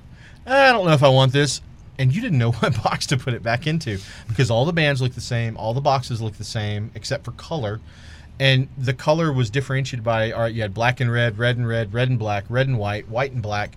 You didn't know where to put the band back to. Right. Well, imagine Well, the there's- confusion there involved. is- Exactly. Because there if is you- something to be said for cohesion in the marketing. Correct. But sometimes it's a little too far, and I have to assume that if you're a marketing person, sometimes you get a little too close to the product, and you go, well, it's obviously different because it's one shade lighter blue. You're right. You know, or something like that. That's a little extreme, but The big confusion is if someone had a bad cigar after a good, let's say you go get an AP Carrillo a couple years ago and it's delicious. Then you go back for a second one and you actually pull up a different one because you think it's the same one and you didn't like that one. Right. Then you think there's a consistency issue. Yep. Right. And then the next time you Then come you back, think it's Camacho. you think it's that. Right. You think, that's the one I didn't like Yeah. before. So Yeah. you just so then you Yeah. hurt sales for the entire brand. Sure. So the Historia now, the Encore. Yeah, I mean, so dude. Ernesto, I'm going to tell you, Encore, I have always, when I went to work for EP Carrillo, when I knew the man cave was going under, I wanted to say some nasty, dirty things, but when I knew the man cave was going under, By the way, Yeah, you're I welcome wanna to say tell you. whatever you want to say. Man. You can, but I will tell you this: we enjoyed our time with you at the Man We Cave did. It was very tremendously. cool. hey, I worked for them for a long time. Y'all don't even, we'll talk about that after the show. Okay. Anyway, so I loved EP Carrillo and loved Trey, who was the rep before. And when I went to work for them, I didn't just want to go to work for a company that made great cigars. I wanted to go to work for a good owner. Right. I knew Ernesto. I knew his daughter Lisette, done events with both of them. They've both been in the shop. I've known both of them for years. It was a great mix. I had a great time, and I love who I work for. But we had problems with packaging and with banding, and that's fixed. And now the stuff that Ernesto is coming out with, it's amazing. Y'all smoked Ringmaster. Some really rich blends. I'm telling You you know? what. And, he's actually known for that. Ernesto is the godfather of big ring gauge cigars. There were no 60, 62, 64, 70, these 8x80s that are out now. No one was even thinking about doing that. I enjoy until, those from time to time. I love big cigars. More power to you. I'm not a big ring gauge guy just because I don't want to hold. It's not that. I always bring something in the 7x70 range when I go float down the river. See, give me a Okay, good that's a 40 different story because you got 3 hours going down the Oh, yeah. Guadalupe or the Oh, yeah. Yeah, but But give me a good 54 max, Give me a good 56. 40. Give me a good And 48. I'm happy. that's- And then, it. and I'm a then Corona depending on guy. my company, sometimes I just want the cigar of intimidation, and I still want it to be a good Yeah. cigar. Anytime you're around your But- wife, you want to so- remind her who the man yes, is. that's right. That's right. So in the 90s, when the boom was going on, Ernesto's the one that came out with a 6x60. Wow. There was nothing bigger than like a 52 or a 54, and he said, "Let's do something crazy," and he did it. And so that when he did the inch, the one thing he does that's different than anybody else is you take some of these cigars that have a 60. Well, they blend their cigar at a 50 ring gauge, and then they just bigger wrappers, stuff more filler in Right. it. He blends his cigars for the big ring gauge at a 64. This is significant just to our listeners because when you take a blend, it's much like making a recipe. You can't just double everything, or you No. can't just. It's You not the actually same. have to step it up in a certain way. So when you blend for a specific ring gauge, which is what a lot of companies do, and it makes sense. I blend for the medium-sized gauge, and then we just kind of go bigger and smaller. And what's funny is those different sizes taste a little different. You get different profiles even from the same quote-unquote blend. What you're saying is that he blended it specifically for that For big that ring size. gauge. So instead of, maybe we get a good blend with that bigger one, he wanted to nail it right off the bat with that bigger And ring so gauge. we were actually, I am blessed because of my territory and the size of my territory. I have one of the largest in the country. I get to travel with Ernesto more than any of the other reps. So I'm with him in Kansas City a couple of weeks ago, and he gives me a cigar, and I'm like, I have asked him repeatedly, I want inch, but I want it in a Robusto or a Toro size. Can't do it. He's tried. Won't happen, huh? Won't happen. He's done it. Because You he can't get do the it. blend the way he Can't wants. get the blend doesn't work. No. It Interesting. works in a big ring gauge, but you get it down smaller, and it tastes. Interesting. It's not something I enjoy.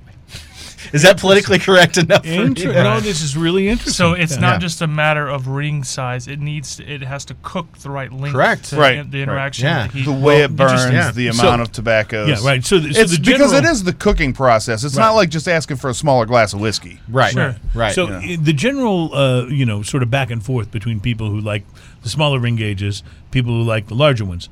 If you smoke a smaller cigar, there's more wrapper tobacco versus filler. Correct. And wrappers where the majority 60 of to the 70% flavor of the flavor, comes from. depending on. Yeah. However, on the big ring gauges, if there's more tobacco in there, there's the ability for the blender to use more different things in combination and come up with something potentially more complex. So to me, the larger the ring gauge, the more it really is about that blender. Yeah, like, because- did they really come up with something Right. amazing? There's a couple of lines, and I won't specifically talk about individual lines, but there's a couple of lines out there. You know, you can diss Nat Sherman on the show. It's okay. Has nothing to do with I'm Nat. joking. Has nothing to do with Nat. I'm joking. And Nat doesn't do a bunch of big ring gauge cigars. No, they don't. They stick to traditional sizes, but there's some out there that blended a 50, and they have an 80 ring gauge cigar, and all they're doing is stuffing more filler tobacco. in Sure, I get for it, the yeah. exact same. So your ratio is so far off. You smoke an 80 and you smoke a 50, they don't even taste anything alike. All right, so I am thrilled that you guys have provided us some of this new cigar for the Whiskey Sniff. This is So going to be excited. so much fun. 48 of them. I can't wait to be, just be standing up. I'll Well- donate some cigars if you guys are cool with me donating some Nat Sherman cigars. All right, and this was the last time Chris will be on the show. Thank you, ladies and gentlemen, for listening. And you know what? That's very much like something I would have said to you had the roles been Of reversed. course, of course. So I'm totally down with it. So, are we so going to go back to what we were talking about before? I think we should, but before we do, because we really only have a few minutes left in the show, so before we do and kind of like try to maybe put a bow on that somehow, I would like for maybe Chris to, guys, you tell me if you want to do this, or I can save this for next week for Ian and me, and we can have something that you brought, Chris. I brought an Altmore Speyside 12-year. That Single sounds malt. delicious, sure. Do you want to try that? Yeah. Oh, yeah, that yeah. sounds terrible. So I'll break that out. Speyside. So while you're doing that, I'm gonna bring up a little something. Okay. So everybody, the day the letter came out from Nat Sherman, I'm walking into a shop in College Station Yeah. called Hideaway Humidor, and Colton is sitting there, and Brandon Luna, the Nat Sherman rep for Texas, is sitting on the couch. Who's a friend? He was a dear friend. Absolutely. He's sitting on a conference call with other reps, Michael Herklotz, because they're trying to figure out what the heck is going on. But so that's all going on. But here's something a lot of people don't realize. There's a lot of large cigar conglomerates out there. If you guys want to pour this into something you already have, or I have some cups here. So, And yes, there are a lot of cigar conglomerates out there. so one of those cigar conglomerates, who I'm actually very good friends with the owner of this company, when they got bought out by a parent company, they left the CRA. They don't have anything to do with the way things are working. They're in complete acceptance of the way things are. Okay. And there's several of those. When you say the way things are, you mean the way things are now, or Sure, they're fine with exemptions. the pending legislation? they're fine with the pending legislation. Okay. Because here's what happens. If the pending legislation, the way it sits, goes into effect the way it sits, It's honey all day.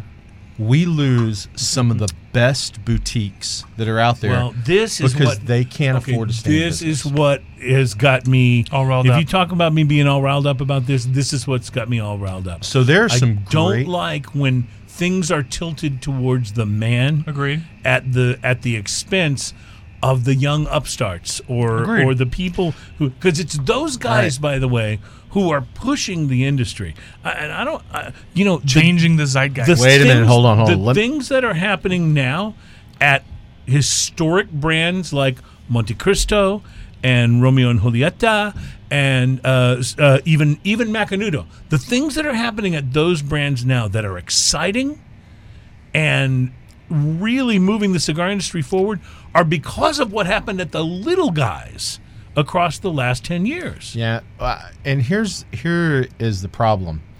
So let's say you've got $20,000, and Oh, let's say that. Yes, I'm I like following that. you out to the Yeah. parking Yeah, lot. that's All a right. good thing. Yeah. So- I'll buy some of Chris's cigars. We'll go smoke. right. So you got 20 grand, and you can call up a plethora of factories between the DR, Honduras, and Nicaragua, and now you've got the cruise. Right. All right, and so That's my plan, by the way. You've got 16 grand, and you say, well, I can't buy as many, but I'll go to Honduras, and now I've got the Ian. Anybody that's got a little bit of money can go out and make their own cigar line. I'm sitting in one of the premier shops in Houston yesterday, and this guy walks in. He's got a little metal case with a piece of paper in it. The piece of paper, when I looked at it, I was like, that looks like a list of company or cigar shops. And he walks in and says he's with XYZ Cigar. I'm not going to mention the name of them. And so the owner, who's a good friend of mine, and he owns a bunch of shops here in Houston, and he was like, oh, okay, well, what's your cigar? And he tells him, well, where's it made? Honduras. Who blends it? I don't know. What's the name of the factory? I'm not sure. Okay, tell me about the cigar. Well, it's the guy couldn't tell him anything. He was like, all right, are you doing any deals? Which in the cigar industry, it's known as a 3-in-1. You buy 5 boxes, I'll give you one free, stuff like that. Right. The guy's like, oh, we've never talked about that. This guy knew nothing about cigars, nothing about the industry. He went out, he probably spent $50,000, bought a crap ton of cigars. Now he's got a little distribution here in Houston, and he's selling cigars out of there. Do you know the guy's name? Huh? I'm not going to put it on. Yeah, I don't want you to put it on there, but can you... I want to know who, because I think I know who you're talking about. I doubt it. You think so? Yeah, I doubt it. We'll talk about it after the show. Yeah. But that actually hurts the industry because you have... Sure, of course it does. There's no regulation on this guy. This guy could have rolled the cigars in his backyard, but when you can't tell us the blender or what factory they're coming out of, that throws up so many red flags for shop owners. That comes down to the shop owner, too. Of course, and the guy was like, "That seems like a bad idea." All right, exactly. Fine, but if you're trying to lay that out as a reason why the premium cigars should not be exempted from the current legislation, it's kind of like saying, if we don't tax gasoline, people will drive more, and someone might get into a wreck and die. Sounds great. I agree with you. You know what I'm saying? I agree with everything you're saying, but this isn't the way to go about it. And so before we get too much further, let me just read you something here. A secluded site once known for smugglers and illicit stills, the Foggy Moss conceals the water source and filters it through gorse and heather, purifying it to the profit of Altmore's refined character. I just loved that paragraph. Interested in what you think about the whiskey. Okay, so in the industry, we call that bullshit. Yes, but thank you. No, it is very romantic bullshit, though. Wonderful romantic bullshit. It's a Speyside whiskey, and it's honey for days. It tastes very happy with it. It's sweet. It's light. The heather, that comment is very it's got this very bright, young youthfulness to it. It's 12 years, right? Yeah, so it's 12 year. Yeah. So it's got like a little bit. I'm interested to see what the proof is. Is it 80 or 82? I am looking. Stand by. Right behind you. I see it over here. It is 46% alcohol. Yeah, so it's got a little bit more bump in it, and you can pick up more on those deeper honey notes because of that. I think it's great. I'm happy with it. Yeah. You know what I like about it? I like the mineral taste in it too. There's a very mineral kind of presence to maybe it was in the water or whatever it is. After having the bourbon earlier, which is so dense and thick with flavor, this is almost like a refreshing whiskey by comparison. Sure. It's almost easier drinking. Sure, it's even much though lighter, it's the single brighter. malt. But there's things that I just love about both of those. Both of those profiles. To me, this is almost like a sip it in the afternoon on the porch kind of a single malt. You know, whereas that's more like I just had a really amazing dinner. I'm now going to smoke a cigar and really enjoy the complexity of this. Yeah, you know? It's a difference between a digestif and an aperitif. Right. Yeah. That's well said. Well said. All right, so let's see if we can put a bow on this. And I really appreciate you guys coming on the show. I really appreciate you guys having us. Talking about this and talking it through with me. And Ian and I have been, just kind of sitting back looking at this saying, what the hell? Why would Altria issue a statement on this that wasn't saying, hey, listen, premium cigars need to be exempted from this. Let's go back to the drawing board. If the admission is that there's going to be some regulation, why would they issue something in support of the legislation? Because anytime, I'll go back to what I said earlier, anytime you're counting on the government going, go ahead, tax us, we trust you to be fair. Well, taxes can go up and down. Remember when they went down? No. I do. No, wait. Yeah. That's kind of. Well, Hey, George Bush gave me a tax break.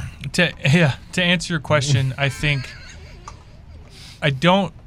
For any of us to propose why they did this would be complete conjecture. I think their intentions were to address both sides of the tobacco law.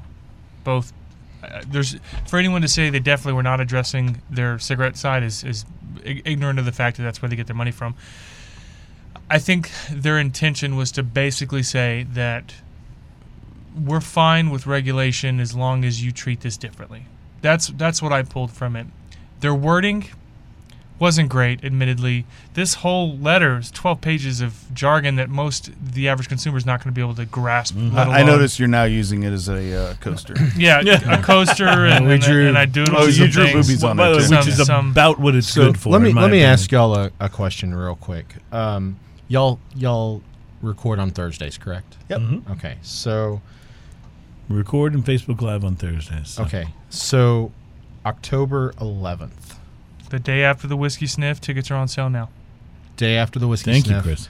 It is also 2 days before Stogie's Mm-hmm. Wingding. Before the Wingding, yes, Okay. it's a big deal. So it is. And the nice thing about that is a lot of the dealer principals are in town. Including Nat Sherman. Get him including on. Nat Sherman.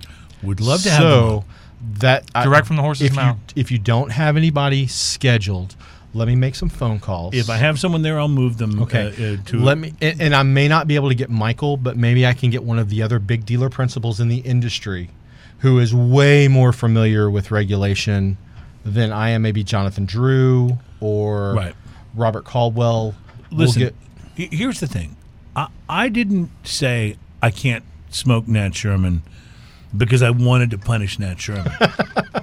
No, I mean that. No, like because I don't know Brandon the way you guys know him, but I have no issues with the Nat Sherman Cigar Company. Sure. But just like I have no issues with, 94.5 The Buzz in Houston, I have issues with the company that owns them. That's fair.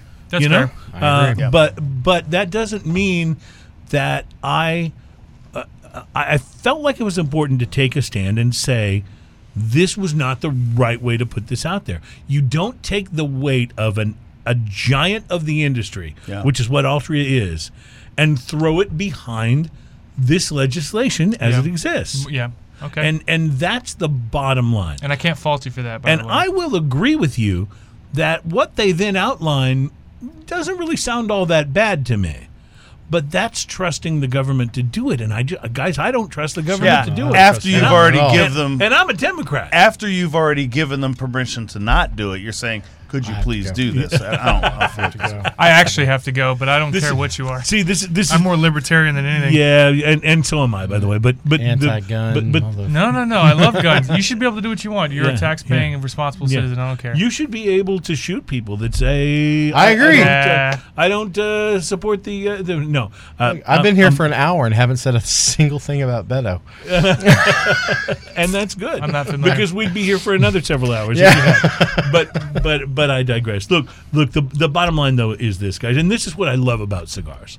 Okay, cigars, and we've talked about this before many times. We talked about this at the Man Cave, the show that you were on. How cigars take people, Democrats, Republicans, It doesn't people. matter. It doesn't Doesn't matter. matter. You're enjoying cigars. You're talking about what you have in common and That's it. how enjoyable That's this. And that's what I love. That's what I love about this whole thing. And that's what I don't want to see. I don't want to see the little guys get pushed out of this. I don't. And that's why I feel like working as hard as we can to get premium cigars exempted from this legislation. That's why I feel like it's so important. And I feel like what Altria did not help the effort. was a massive mistake. It did not help the effort, and that's my bottom line.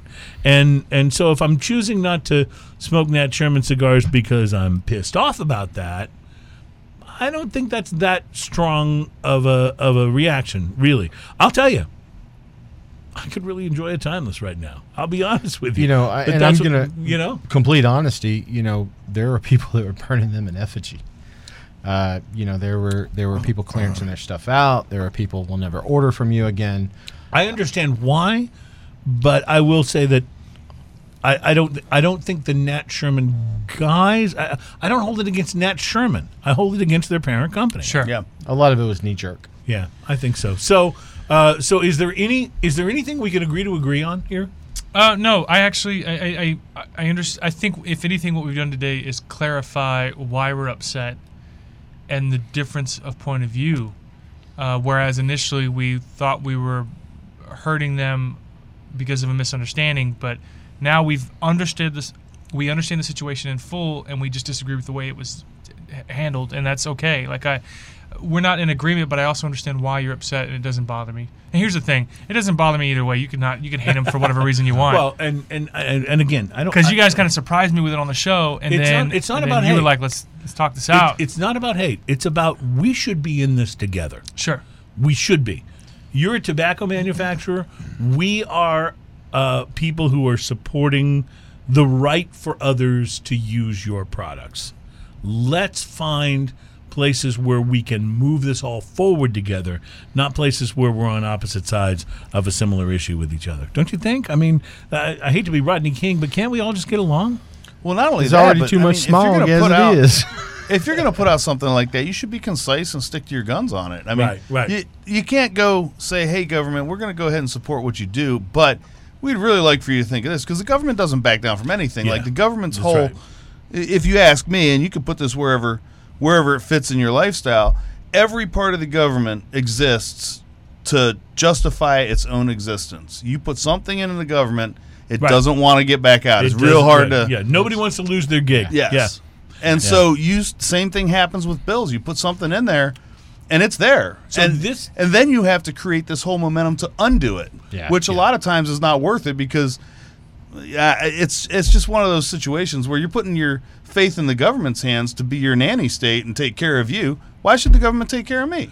Well, this has I been can take care of easily the most political and politically charged episode ever of Smoking and Toasting, but I want to thank our guests, Alan Denny, E.P. Carrillo. We love what you guys are doing. We love your cigars. And appreciate it. And Chris Hart, I mean, honestly. I love you guys endlessly. You're family. I mean, honestly, and we love your show. Whiskey Neat, give the... Did you guys listen to that episode? I did. Absolutely. Oh, absolutely I did, yes. Were you yes. screaming at the screen the whole time? I was yelling at you. Yes, Yeah, I was yeah. yelling at So you. I would love This to. Lily Bell. I know No, it was great. I loved it. Chris doesn't have the availability to do this with Whiskey Neat yet. I know y'all do. I'd love to do an episode at Stogie's. We would love to as well. In fact, we have just brought the folks at Stogie's, and Jorge are involved with us in the Whiskey Sniff. They are teaming up with Sweet. Oliva Yep. to make sure Nice. that the Oliva cigars are And I hear you got represented Wade there. Woodard coming on at And some point. Wade Woodard is going to be Yeah. on next week, as a matter of Yeah. fact. Yeah, so Nice. we're really excited about that. But no, Jorge and Stogie's, we consider them to be, and I loved listening to Jorge on your show, Chris. He was great. We He's a think they're dear the great friend. He was guys. so great. I And love we the do guy. we do want to do a show at Stogie's, and let's if you guys want to help nudge Jorge in that direction, Oh, he'll- and get Oh, this, you get this on the show. you tell Yeah. me when you want to do it. All right. No. You tell me when you want to do it, and I'll Really? I'll tell. Well, which one of you's been on No, the wait, show wait. more I'll times? tell you guys when Hold you on. want to do it. I'm fixing to get his membership at Stogie's canceled. this Oh, is- whoa. I just I got wanna- some things I want to tell Lisette you wrote down here. Yeah. Go ahead. Let me just say, guys, we've had an amazing single malt and an amazing Texas bourbon on the show today, and that's and not to mention, by the way, this crazy ass Cotus, or Super whatever weird. it is. Awesome. Cotus, yeah, that was just way over the top. So, so what a show it's been. We got to have you guys on all the time. I This is appreciate great. it, guys. We sped through it. It's been an hour and a half. Ian, just before we close out, any final thoughts from you? I know with so many voices in here, I just don't feel like I've heard from you as much as I Actually, normally do. frankly, you said pretty much everything we were talking about. He underlined a bunch of what you said. We've talked a lot about it, and that's why I just kind of stayed out a little bit. I think, though, we should talk more about it, and so I'm going to recommend that we go and have a cigar and maybe some whiskey. With You are on, sir. Yeah, all right, good.